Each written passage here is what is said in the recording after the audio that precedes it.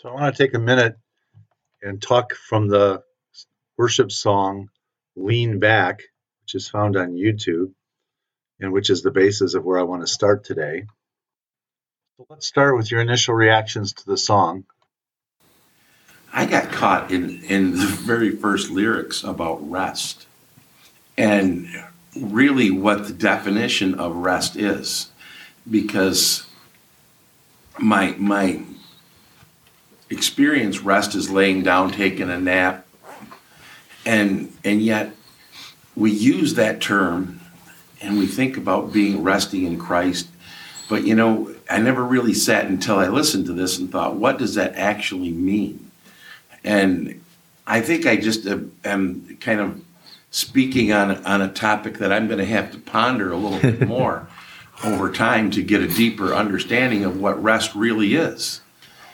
Because it's like a loaded word, and it doesn't mean just absence of effort. It's resting in Christ, but that turns into a charismatic buzzword unless we really can sit down and say, what does that really mean to rest in? And the first thing it brings me to Robin Smith is we rest in it is finished. Mm-hmm. And that's as far as I've gotten into that. And this is like, there's like a series on that word, I almost think. So let me ask this. Did this song create a sense of emotion within you? Most definitely. Anybody else? Yes, Marilyn? Greg? Peace. Yes. Peace? Carol? Well, I got kind of hung up on the, in a good way, breathing in his loving kindness. Okay. Allowed that loving kindness to be there and magnified. Okay. When you say hung up, that wasn't negative. It was a positive. I said in a good way. So you were pondering that. I got parked on that verse. Okay. Muriel, how about you? Did that stimulate any kind of sense of emotion in you?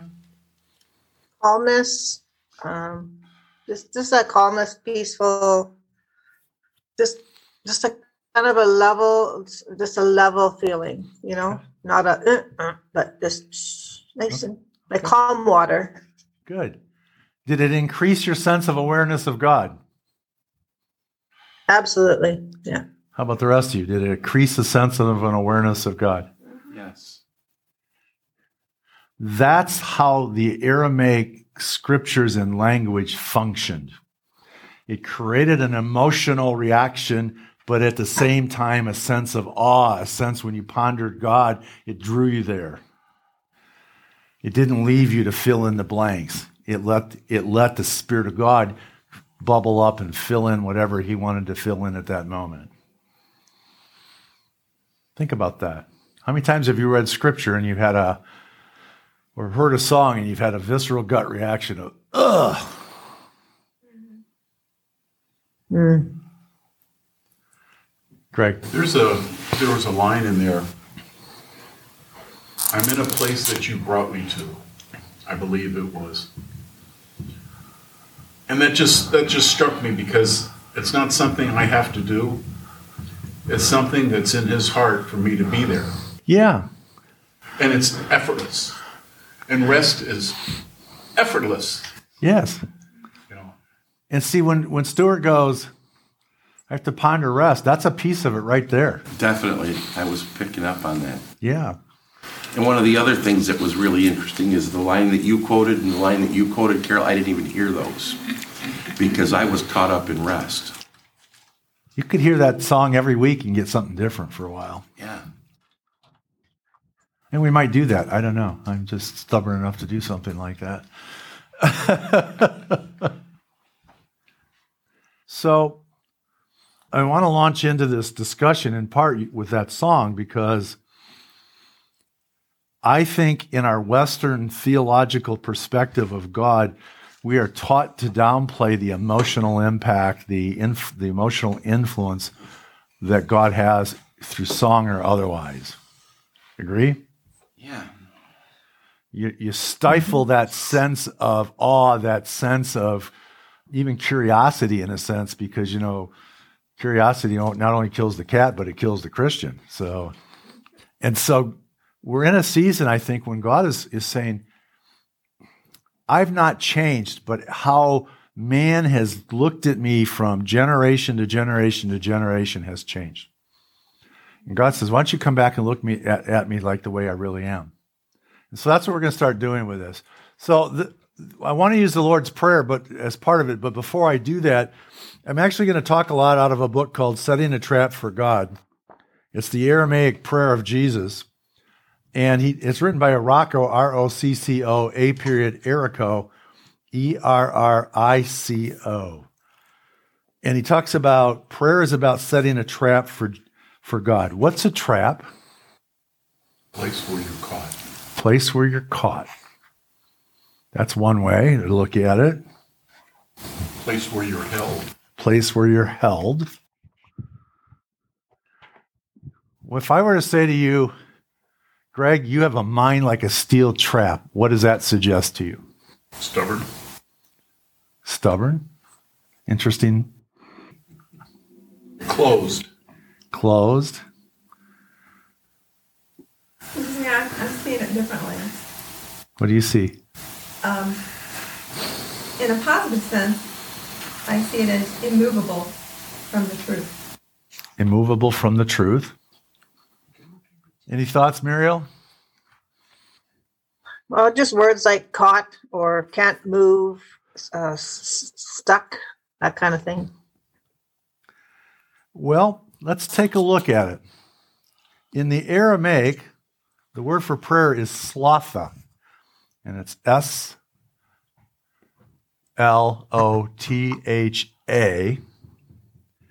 and it literally means to trap, to set a trap. So if I'm wanting to enter into a prayer, what does that suggest if it means to set a trap? It almost has a context of snaring the unknowing. Okay. You know, you fall into a trap because you don't know it's there. Yeah. It's actually the Aramaic. Or what about capture? Yes. Yes. Now you two are on there. You're setting a mindset to capture what? God. His nature. Oh my gosh. It's actually setting a trap to capture the thoughts of God, the mind of God, the heart of God. And you're setting the snare by clearing everything out and letting him come. And then when it comes, you grab it, right? You don't let it go. It says that it's to trap the inner guidance and impulses that come from your inner spiritual source. So if I try to set a trap for an animal with a bait that doesn't appeal to that animal, what's going to happen? Nothing. They'll ignore it. They'll ignore it. But if I want to set a trap in a way that demonstrates to God, I want to know you. I want to know your voice. I want to collect your inner impressions that you've put in my heart. I want to collect the visions you've put in my heart. I want to collect the desires that you put in my heart and hold on to them. What does that say to God? You want the completeness. Oh. So What's the bait? The whole thing. I'm saying, say that again, Miro. What's the bait? What's the bait? Your heart, isn't it? The desire to know more. Does God respond to our desire to know more? I think so. As me. Yeah. I was going to say, seek and you will find. Yeah. Seek and you will find. So here's another definition. The slide's similar. A state of mind in which we still our personal thoughts and make no attempt to project outwardly. What does that sound like? Sure. To set a trap or a prayer is also a state of mind in which we still all of our personal thoughts and make no attempt to project outwardly. That's rest. That's rest. It's meditation. Okay, Repeat that last. Sure. that's what I was going to say. A state of mind in which we still our personal thoughts and make no attempt to project outwardly. In other words, we're not saying, I'm going to project, God, you're like this. No, I still myself and say, God, show me what you're really like.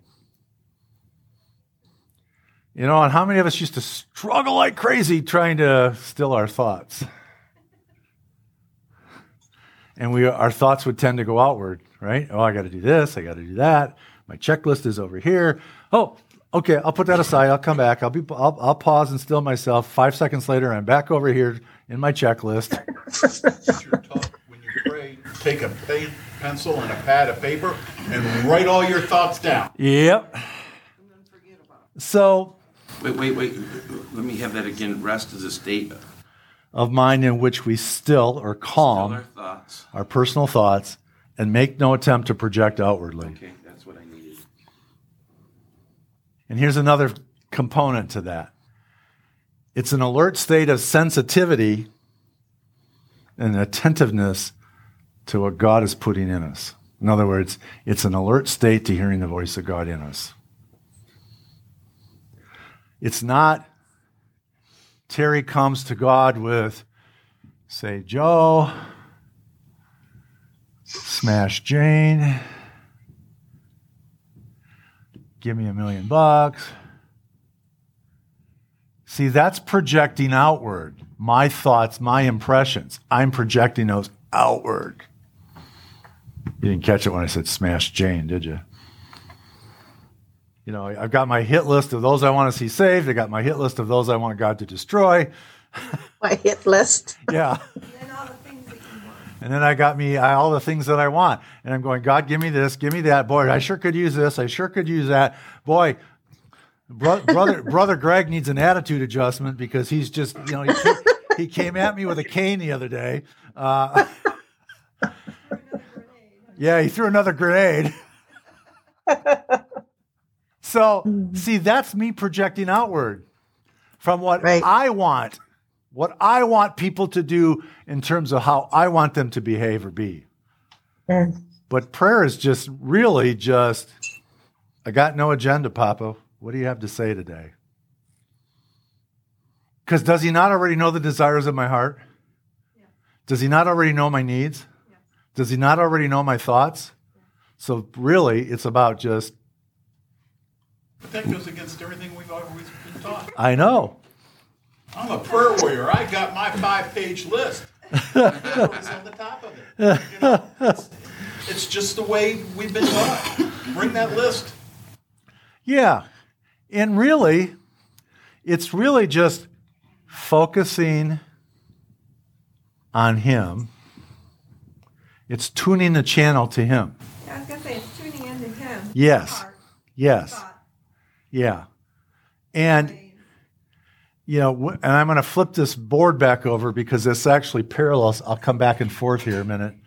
But all of these negative emotions that we talked about as levels of falsehood last week, every one of them interferes with the channel that we want to set for God, for our intimacy with God. Because if our intimacy is pure and undistracted, it just flows, doesn't it? Yeah. We pick up quickly the impressions. We pick up quickly pictures or whatever. But if I'm operating in these levels of falsehood, a lot of that is, you said it last week, that's projecting outward. We project outward in those levels of falsehood. And if we're projecting outward, we haven't calmed ourselves down. It makes it harder to hear. These become barriers or roadblocks, so to speak, to the pureness of hearing God's voice for us. Carol. So we can only project outward what is inside. Yes. So if we're finding these emotions on either side of the line, that's what's in our heart. Yeah. The scripture says, you know, as a man believes in his heart, so is he. So as I look at that, if I see something there that I don't really want to project, that I don't really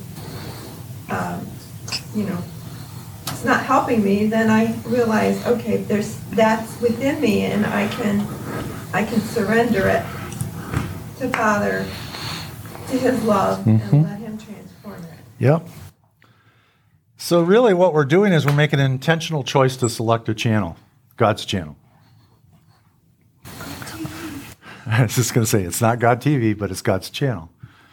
So I guess in one sense it is God TV because He's the one putting the impressions and the pictures and the videos and things. So it's about this, but it's not just a mental preparation. Remember when I asked you, did that song emote in, or did it connect with anything emotionally in you? Prayer is being prepared to receive an emotional response from God. Prayer is being prepared to hear a directional voice. I mean, we can't limit the expectation of how He's going to speak to us. But we need to be prepared because in the Aramaic culture, prayer is an intimacy at multiple levels. Sometimes it's literal. God talks to us literally. Terry, you need to button up the coat so you don't freeze. I mean, it could be as literal as that. Or it could be, let's just dance together. Let's just share that moment of just flowing together in rhythm. In a lot of the Aramaic culture, prayer was sung. It was song. Why song? I just happened to make notes on that. Because when you're in song, you're leaving reason behind. And you're leaving those thoughts behind. And you're just in a place of expression. And it's almost like you go from your mind to a more spiritual, a higher place. Okay. Carol. Well, biologically, when you sing or hum, you are activating the nervous system that calms you down and allows you to rest. That vagus nerve, you're putting your vagus nerve into what they call tonal, and it just calms your body. So there's a physiological response in song. And that's part of connecting with God. Greg and I, there are many times in the past, we would sit down and we would be playing worships from the Riveras, and every single one of their songs, they would hit this one note and hold it. And it always seemed to jump. It was like if you were cold butter and you just melted. Yes. Something about the vibrational tone, the energy tone of song. Well, if we come back to energy levels, something about song just sort of triggers at the level of love, joy, peace, and enlightenment or bliss or whatever you want to call it. Because when you're in that place, it's like nothing really phases me. I'm feeling good. Do. Right? And each of us has a frequency, I think, that God uses to touch us. And then each of us have frequencies that probably scare the bejesus out of us. Carol was introducing me one time, not too long ago, to frequencies just before going to bed. And I swear I was listening to this one, and it just created terror in me. No, it didn't create it. It brought it out. It brought it out. Okay. Which was really something I hadn't experienced in a long time. So this whole concept of prayer, this is reading from the book a minute. In prayer, then, we are adjusting and preparing our minds and hearts to receive God's program. God is always broadcasting and televising. The heavenly and universal transmitter operates around the clock and never goes off the air. Spirit is constantly beaming, sending, and signaling to everyone and everything in creation. Infinite, loving intelligence is everywhere and through everything. Doesn't Scripture say we live and move and have our being in Him? Yeah. He's everywhere. and in us simultaneously.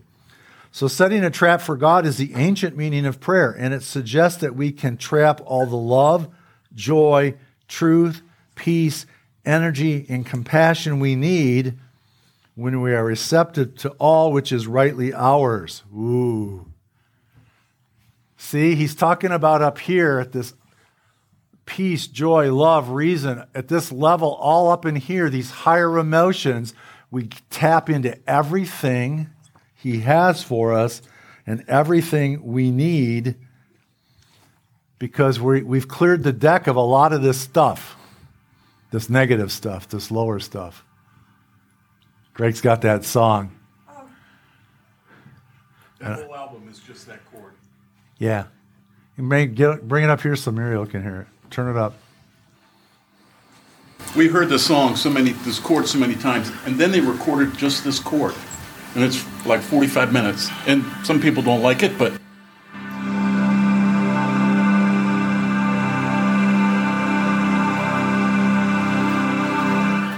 Can you post that like on Facebook on He's not on Facebook. Can you text?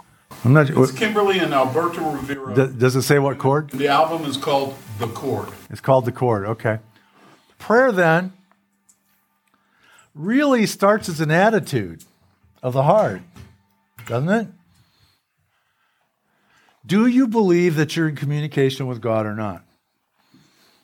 Do you believe he wants to communicate with you more than you think he can? It's an attitude of the heart. If the attitude is, I sure hope he talks to me, I don't have an expectation that he's going to then, right? That's a problem.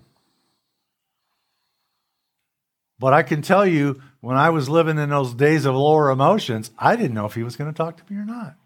I didn't know if he was going to zap me dead with a lightning bolt or not. Well, we had to position ourselves in order for him to talk to us. And that positioning just kind of depended on Yeah, back in those days, various things. I had to do something to position myself. But if we start from the perspective, the broadcast signal of God is always operating 24/7. And I can't get away from it, because if there's no place I can go to get away from God, there's no place I can go to outrun the broadcast signal. Which is a whole lot different than me going, I got to get on my knees, I got to go to the altar, I got to repent, Get in your secret place. I got to get in my secret place, Close the door. close the door, Tell the kids to shut up. tell the kids to shut up, half hour praying in tongues? half hour praying in tongues. You better have fasted before you got in there, or you won't hear. None of those things increases or decreases the frequency or the strength of the signal. And maybe for some people, it actually clears the deck. It never did for me. I tried to do... I think that's a good point. For some people, it does clear the deck so they can hear. Yes. And for them, that's fine. But I suspect there's a day coming when they won't even need to do that, because as it is right now, I expect God talks to me all day long. Haven't quite mastered God talking to me in my sleep yet, because I don't remember my dreams, but... Told you I listened to a bunch of Graham Cook stuff, and he was talking about this yesterday in one of the things I listened to. And he said when he listens to God, he says it's sort of like, he's learned an old radio tuner where you turn it just a little bit to hit the right frequency. Well, he's learned just to hit that right frequency and stay there all the time. Yeah. And so he can listen to him all day. It doesn't go in and out. He says, okay, I got something for you to do today. Okay, I'll watch for it. Yeah. And just walk in it, and learn that frequency is always there. And he says, I've just tuned my ear to when I get up in the morning, I hear him. Yeah. Yeah. And I don't want to make this sound like we've never really understood prayer, but I think we've made it more complicated than it needs to be, because we've interjected ourselves into the process. Instead of just relaxing,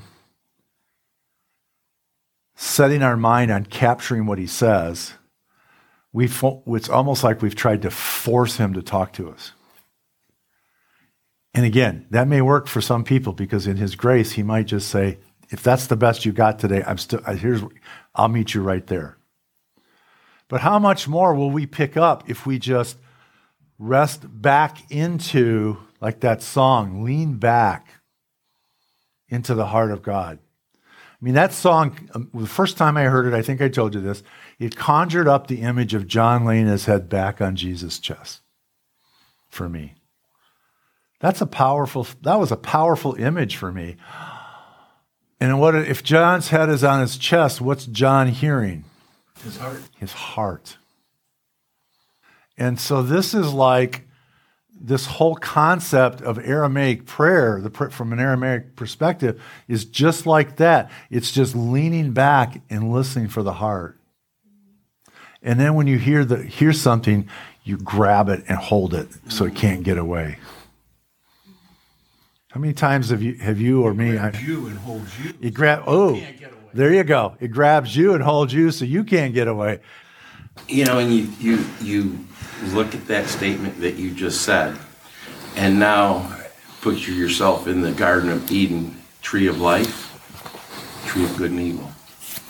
And it's like makes such a strong connection when you think about that, about just plugging into God's heart. That is definitely the tree of life. Yeah. And when you fill yourself with that, you have no appetite for the tree of knowledge of good and evil. Yeah. And Steve McVeigh says, what's Steve McVeigh say about the universe, Carol? It's a friendly place. It's a friendly place. Quoting Einstein. Steve McVeigh, quoting Einstein, says the universe is a friendly place. So if the universe is a friendly place, and if the universe, we would call the universe what? God. If God is friendly towards us, do we really need to be concerned about, is that God's voice, is that not God's voice? I mean, here's a quick way to check if you're hearing something, including from a teacher, that drops you into, that focuses on pride, anger, desire, fear, grief, apathy, guilt, or shame, one of these negative emotions, if you're hearing that, that's not God. And you need to run from a teacher that's teaching that. Because this is holding you down from the levels of truth that take you to the place of love, joy, and peace. I got some bewildered looks on that one. If I were to stand up here and preach, you need to be afraid of God. He is going to hit you with the lightning bolt. I mean, if you even crack a half a smile in the wrong moment, you're dead. And if I convince you that that's God, what have I done to you? I've locked you in a box that's almost impossible to get out of. Carol? But you can also look at where the line is. Everything below the line is sin consciousness. Sin consciousness, yeah. That would be us separated from God. Everything above that is righteousness consciousness. Yes. So that can also be something that is like a red flag that, okay, well, I might be sin conscious today, and do I want to stay there? I can stay there, but do I want to stay there, or do I want to become righteous consciousness? So then I go back into looking at the other emotions, and like that song where I just lean back and breathe in His loving kindness, breathe in courage, breathe in acceptance, and everything else that's on. Let my righteous consciousness rise to the surface. Let that love cast out the fear that is hanging out there. Yeah, good. That and just for those listening by recording, the song is "Lean Back." It's a YouTube song, but when you were posturing within that song in your heart, did you sense the presence of God? Because that's part of what prayer is. Prayer is just being in the presence of God and being aware. Yeah, because this is what Rico Erico says. The awareness of God's presence is what brings health and power in our hearts, in our lives, in our families, in our relationships, in our financial needs. Universal powers are forces, and forces are never against us. Spiritual forces that reside within us and flow through us are always present. They are guiding, aiding, and supplying. If we are trapping and working with the universal program and not just our own agendas, we will experience those things. So if I set an agenda, God, this is what we're going to do today. Odds are, Holy Spirit's going to just step back and go, have fun. Let me know when you're done. Right? But if I get up and say, God, I am just so enamored with your presence today. What do you want to do? What are we going to do for fun today? And I just relax. And as I begin to sense his presence just beginning to rise up, I'm increasing my immune system function, right? Because that's where my health comes from. I'm increasing my sense of joy, my sense of peace, my sense of awe and wonder. And I'm even, in one sense, going, it really doesn't matter what I want today, God. It's what you want.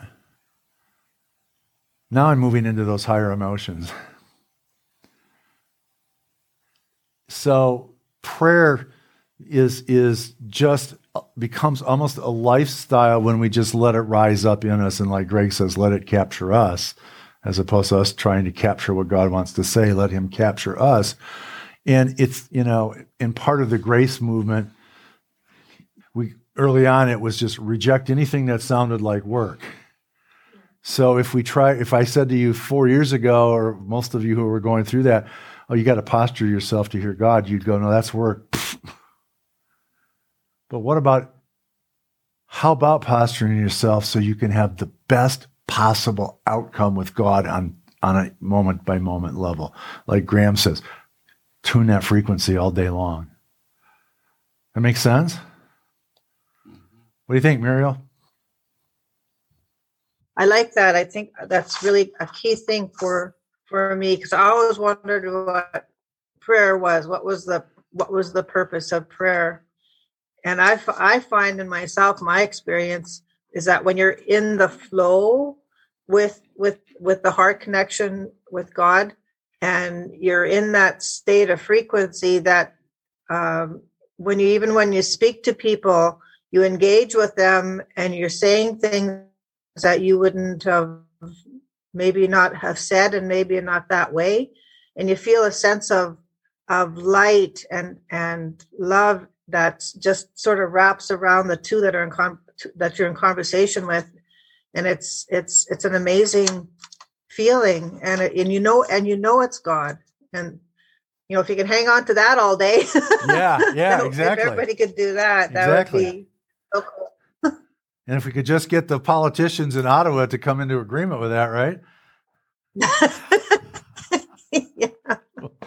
I just had to throw that in. I like that. I think that could happen. I know it can happen.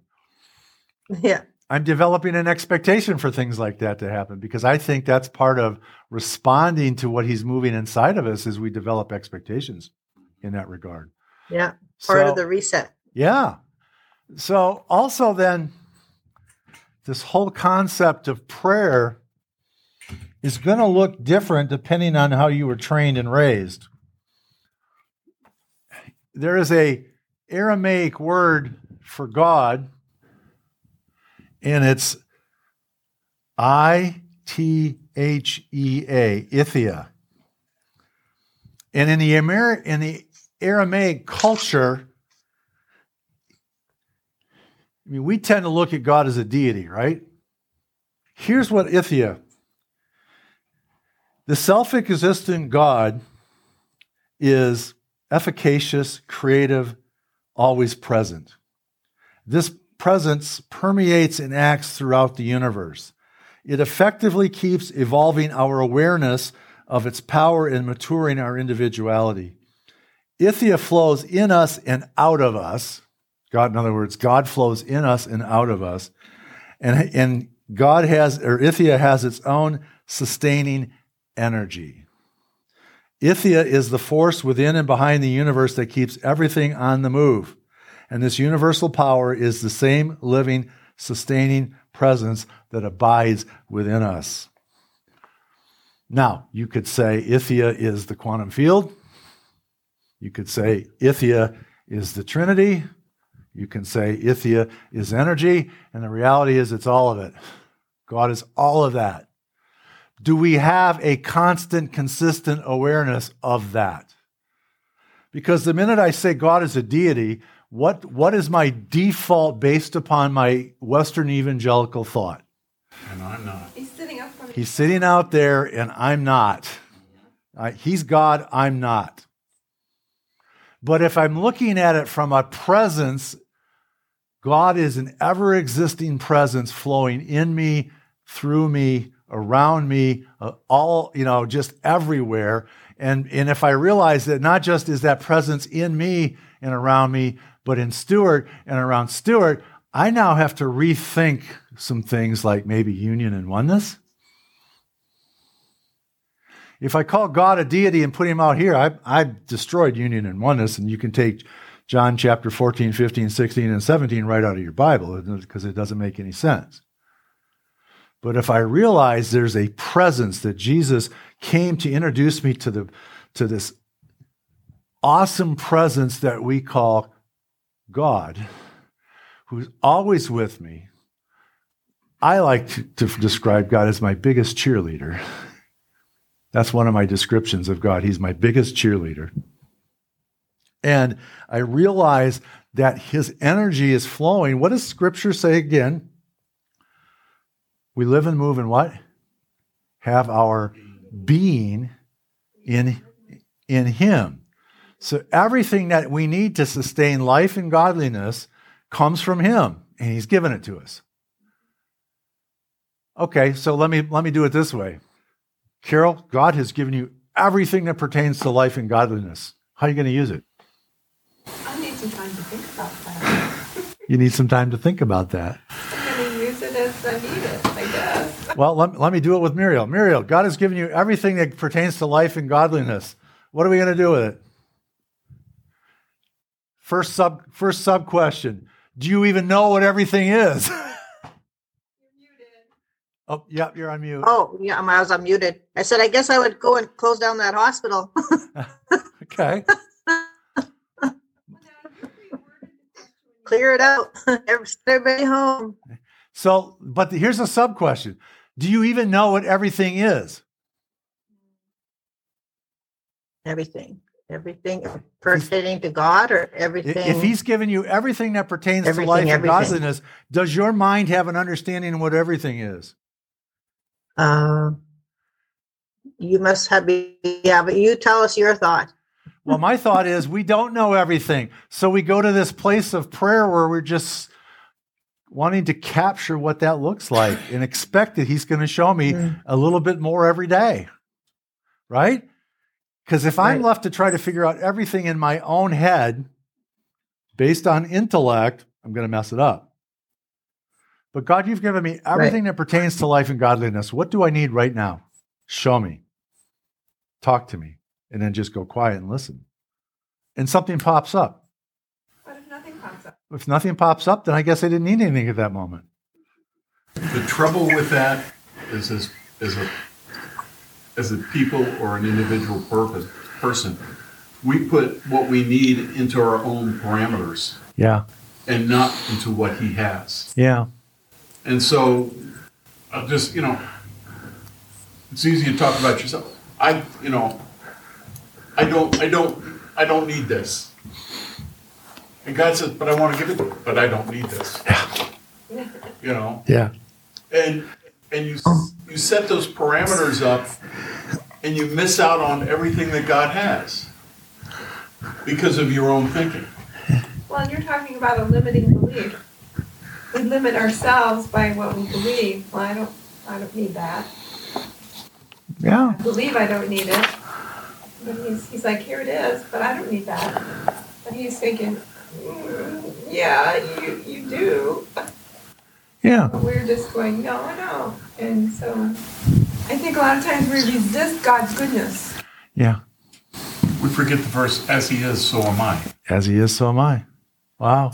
What's that verse that talks about mind cannot think or imagine what is in the thoughts of God? Or I can't remember how the words go. Do you know what I mean? That one that we Yeah, can't.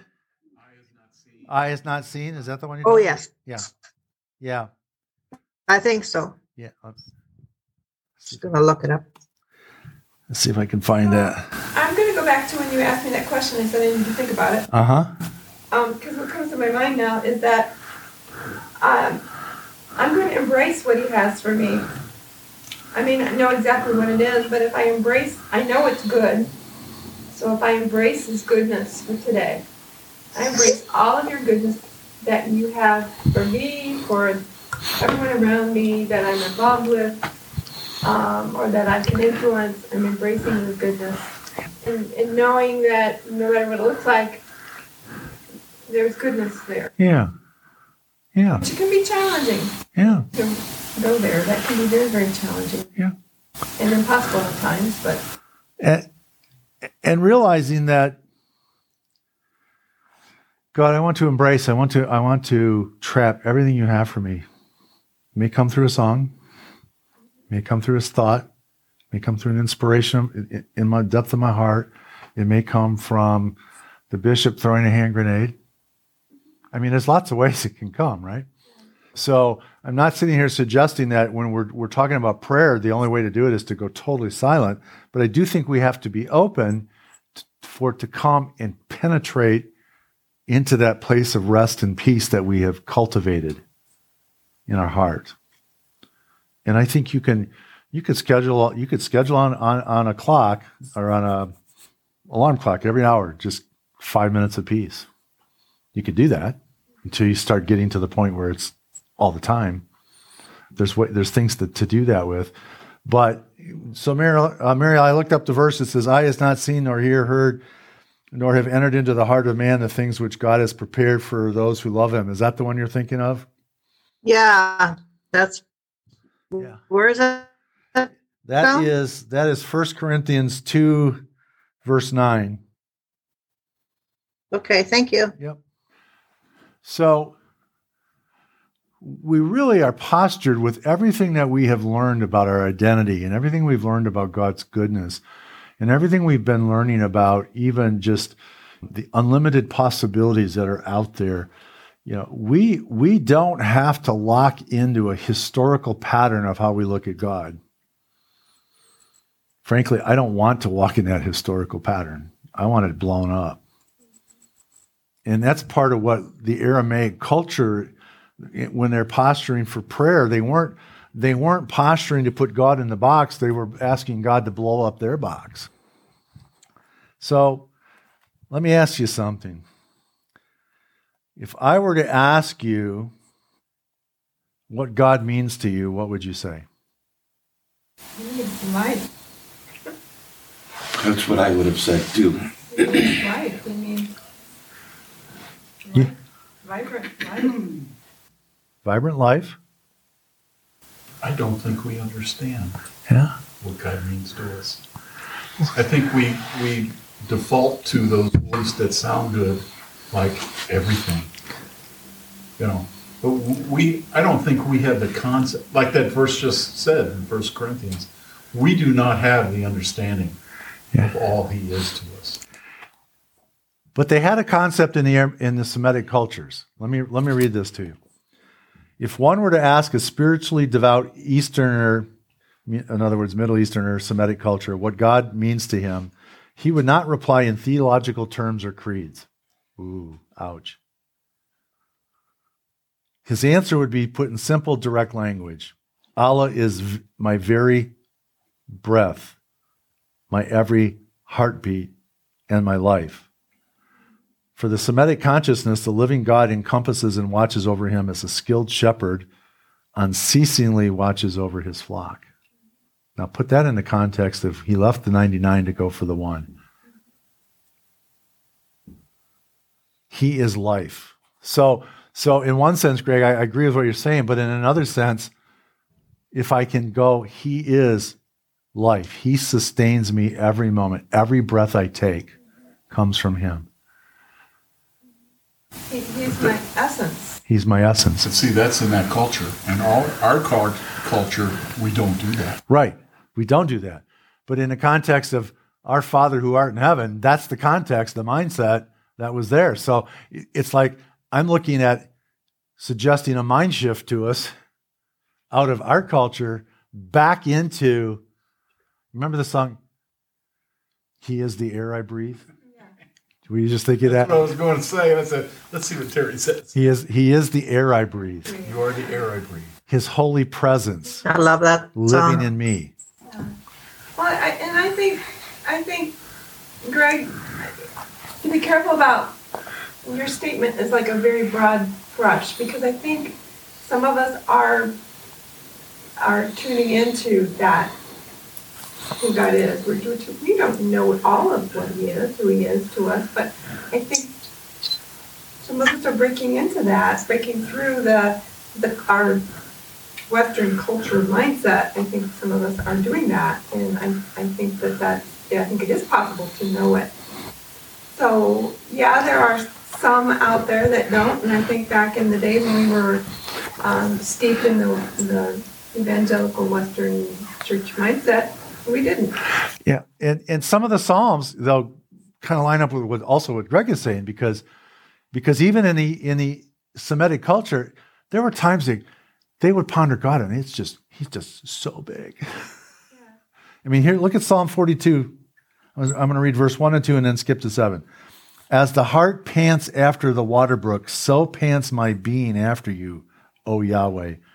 Thirsting for you is my very being, O living God. When shall I come to see your face? Deep cries out to deep at the sound of the waterfalls. I mean, there's a longing. There's a longing that comes knowing He sustains us. He knows us intimately. He knows our every thought. And yet I don't know Him that same way, but I want to. And so there's that longing. And I'm not gonna fulfill that longing if I'm stuck in those lower level emotions, because all I'm going to get is frustration and anger, because I can't move up until something breaks in that log jam below the line. Now, here's the beauty. The music's always playing. The voice is always whispering. The channel never turns off. Come up here. Come up here. And so He's always, even if we're in the throes of those negative emotions, saying, come up here, let me show you. And not come up here because He's outward, but come up here to a higher place of emotion and of energy, so we can create together. We can answer questions together. We can reason together. Come, let us reason together, kind of thought. Here's another one out of the Psalms. This is Psalm 139, verses 1 through 10. O Yahweh, you have thoroughly examined me and known me. You know how I conduct my life. Now, if I stopped right there, in the old days, I would have went, yuck. I don't want Him to know me like that, right? Mm-hmm. You have discerned my thoughts from on high. You know my way and my paths. You have closely followed all my ways. If there is any change in my speech, O Yahweh, you know it completely. From the first to the very last, you have formed me and placed your hand upon me. For me, such knowledge is too wonderful. It is powerful. I cannot master such power. Where shall I go from your spirit? Or to where shall I flee from your presence? If I ascend into the heavens, you are there. If I descend into Sheol, behold, you are there also. If I lift up my wings like those of an eagle and dwell in the far parts of the sea, even there shall your hand lead me, and your right hand shall hold me. So again, this is an expression of He's so big, but yet He's also so intimate. How do I know that? If I lift up my wings like those of an eagle and dwell in the far out parts of the sea, even there shall your hand lead me, and your right hand shall hold me. I mean, that's a level of intimacy, of contact, is it not? Now, that's the Semitic Eastern Aramaic mindset of the day, was when the disciples were saying, teach us to pray, they weren't asking for a canon of confession. They weren't asking for a creed. They were going, you have touched something inside of me that makes me question what I understand about prayer. How do I really do it? Can you see that? And they weren't expecting a rote pattern. They were expecting, how do I connect to this presence? How do I connect to God in a way that something is drawing my heart? Because they intuitively, I'm sorry, go ahead, Muriel. With his spirit connecting with our spirit. Yes. It's the only way. Yes. They began to sense intuitively something that was already in them was starting to come up, is that they were one with God, because John 14, 15, 16, and 17 is before the cross, and Jesus said to them, you and I are one. I am one with the Father. That's before the cross. So what did the cross do then? If that's already a reality before the cross, what did the cross do? Awaken them to the truth. Then what did Pentecost do? He awakened them even more.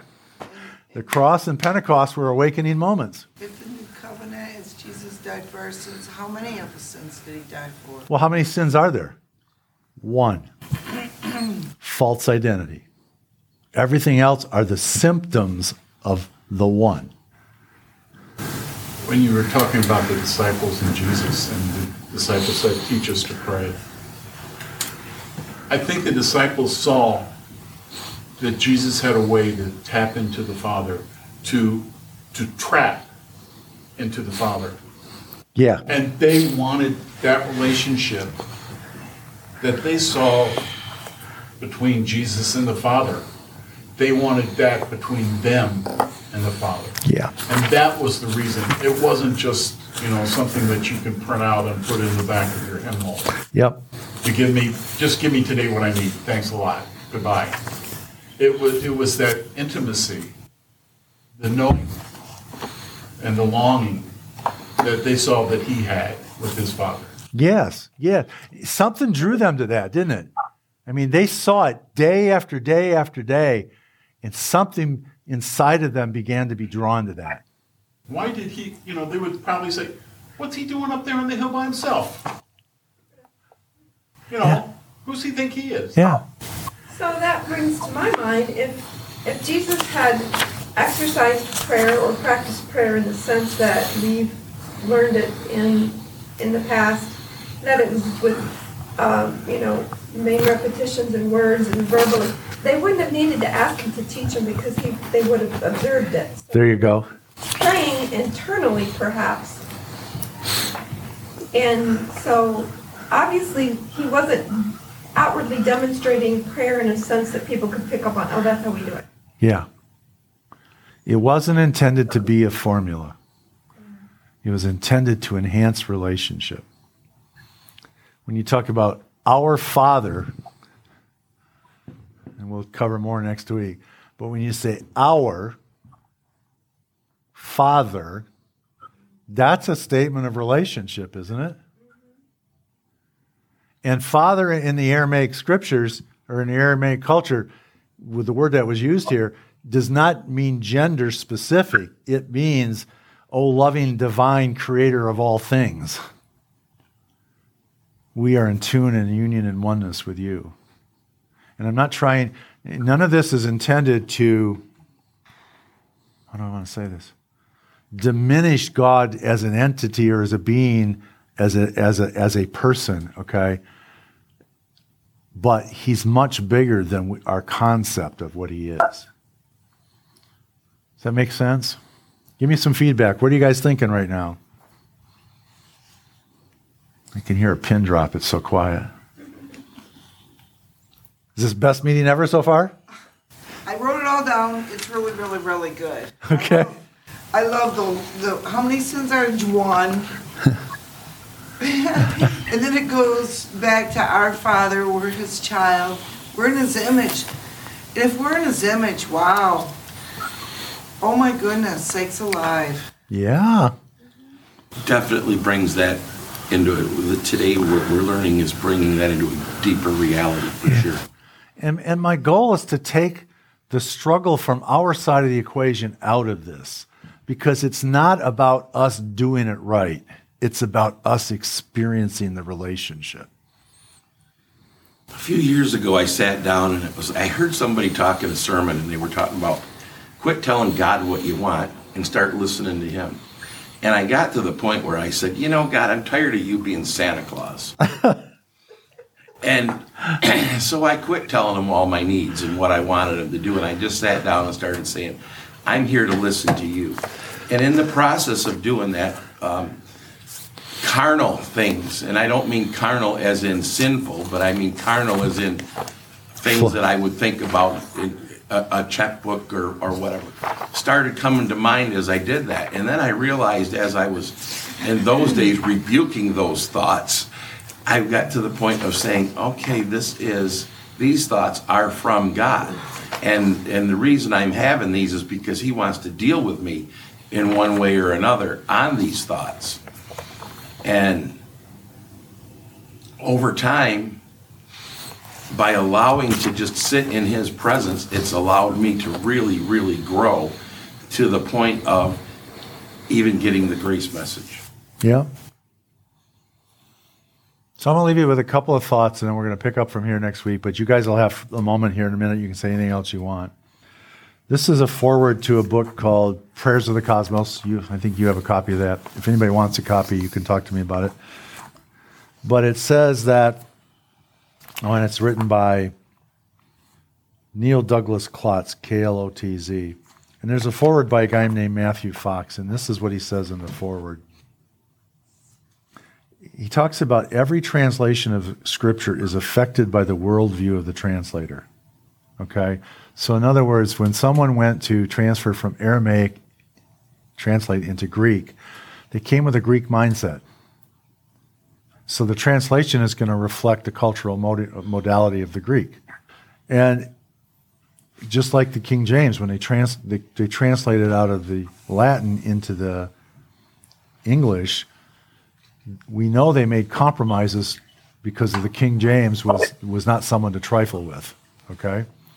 So it says, Scripture, as the monks of old who chanted it daily have attested, must be experienced with the heart and not just studied with the head. When scriptural passages become overly familiar, matters of rote, memorized prayers, instead of living words, religion is paralyzed and loses its capacity for transformation. Scripture then becomes the property of the specialists. You got to listen to the pastor because he's the one that went to seminary. I wish somebody would raise them up from the cemetery.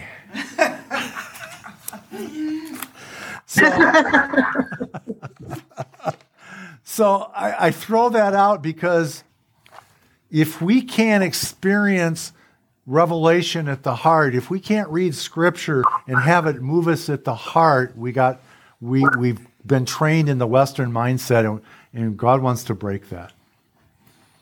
You have the right to experience God because he created you to experience him.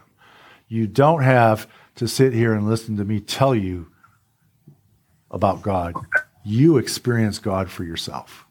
And that's where we're going to go for the next few weeks. Okay?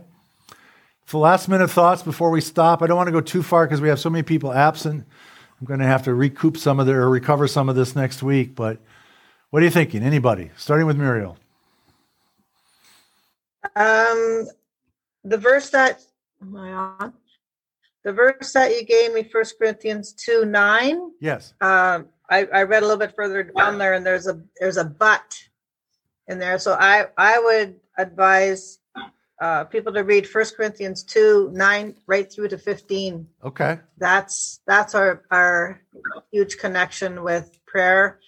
And also, Stuart, what you're talking about, your Santa Claus list there, that what struck my mind at that moment was seek ye first the kingdom of God, and all these things shall be added unto you. So he knows all that you need, and all he wants is for us to just sit with him and be with him and share his heart. And he knows all that we need at that point. We don't even have to say anything, I'm sure. Yeah, it's good. That's it. It's good. My thoughts. All right, Marilyn, anything you want to add? No? Okay. Seeing you whole and healthy, woman. Whew. Yeah. Spiritual energy flowing into you. Mr. Stewart, anything you want to add? You know, I'm just seeing, and I've been pondering this for the past couple of weeks, that, you know, if I was to give you a prophetic word, and this is not necessarily a thus saith the Lord, but if I was to sit here and say, I see you having an increased relationship, an increased revelation of who God is in your life, the creative Christ in me is letting that go. And I'm planting a seed that will grow. And I'm seeing that a prophetic word isn't just always a thus saith the Lord. It's us speaking his mind into other people. I will acknowledge that, and with one caveat. It should never be thus saith the Lord. That's my point too, that it really doesn't have to be that at all. Because the minute you say thus saith the Lord, you've locked a person in. They either have to accept that or Right, but I was only saying that for the example of No, I get that. that it's not, Yeah. it isn't always that way. You Yeah. know, it's not, I'm seeing that if I was to say to you, like, this is going to be a great year for you and you are going to have greater revelation. I don't necessarily have that revelation that came from God to speak that, but because Christ is in me, I am now speaking that and imparting to you. Yeah.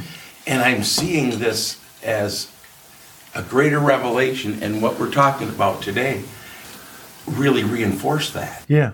No, that's good. And that's actually moving you up the level of higher levels of truth. Sir, you're good? Oh, I'm not allowed to do that anymore, am I? You're not allowed to be good? Oh, no, you can't do the thumbs up. Well, you know, I don't stand on ceremony, so if you want to give 2 thumbs up for today, I'm good with that. Carol, last minutes from you? You're good? All right, so we're going to pick up from here next week. It might take me another week yet to set the stage, but I do plan to get through a different perspective of the prayer. So, all right, Father, we thank you for today. It's been an awesome day. We thank you that the sun just popped out here in our region. And Lord, you're stirring hearts today. And so we thank you for the stirring. We bless those who aren't with us today. We speak life and radiant health to everyone, both here and that are not here. And I'm just excited that this is a great day.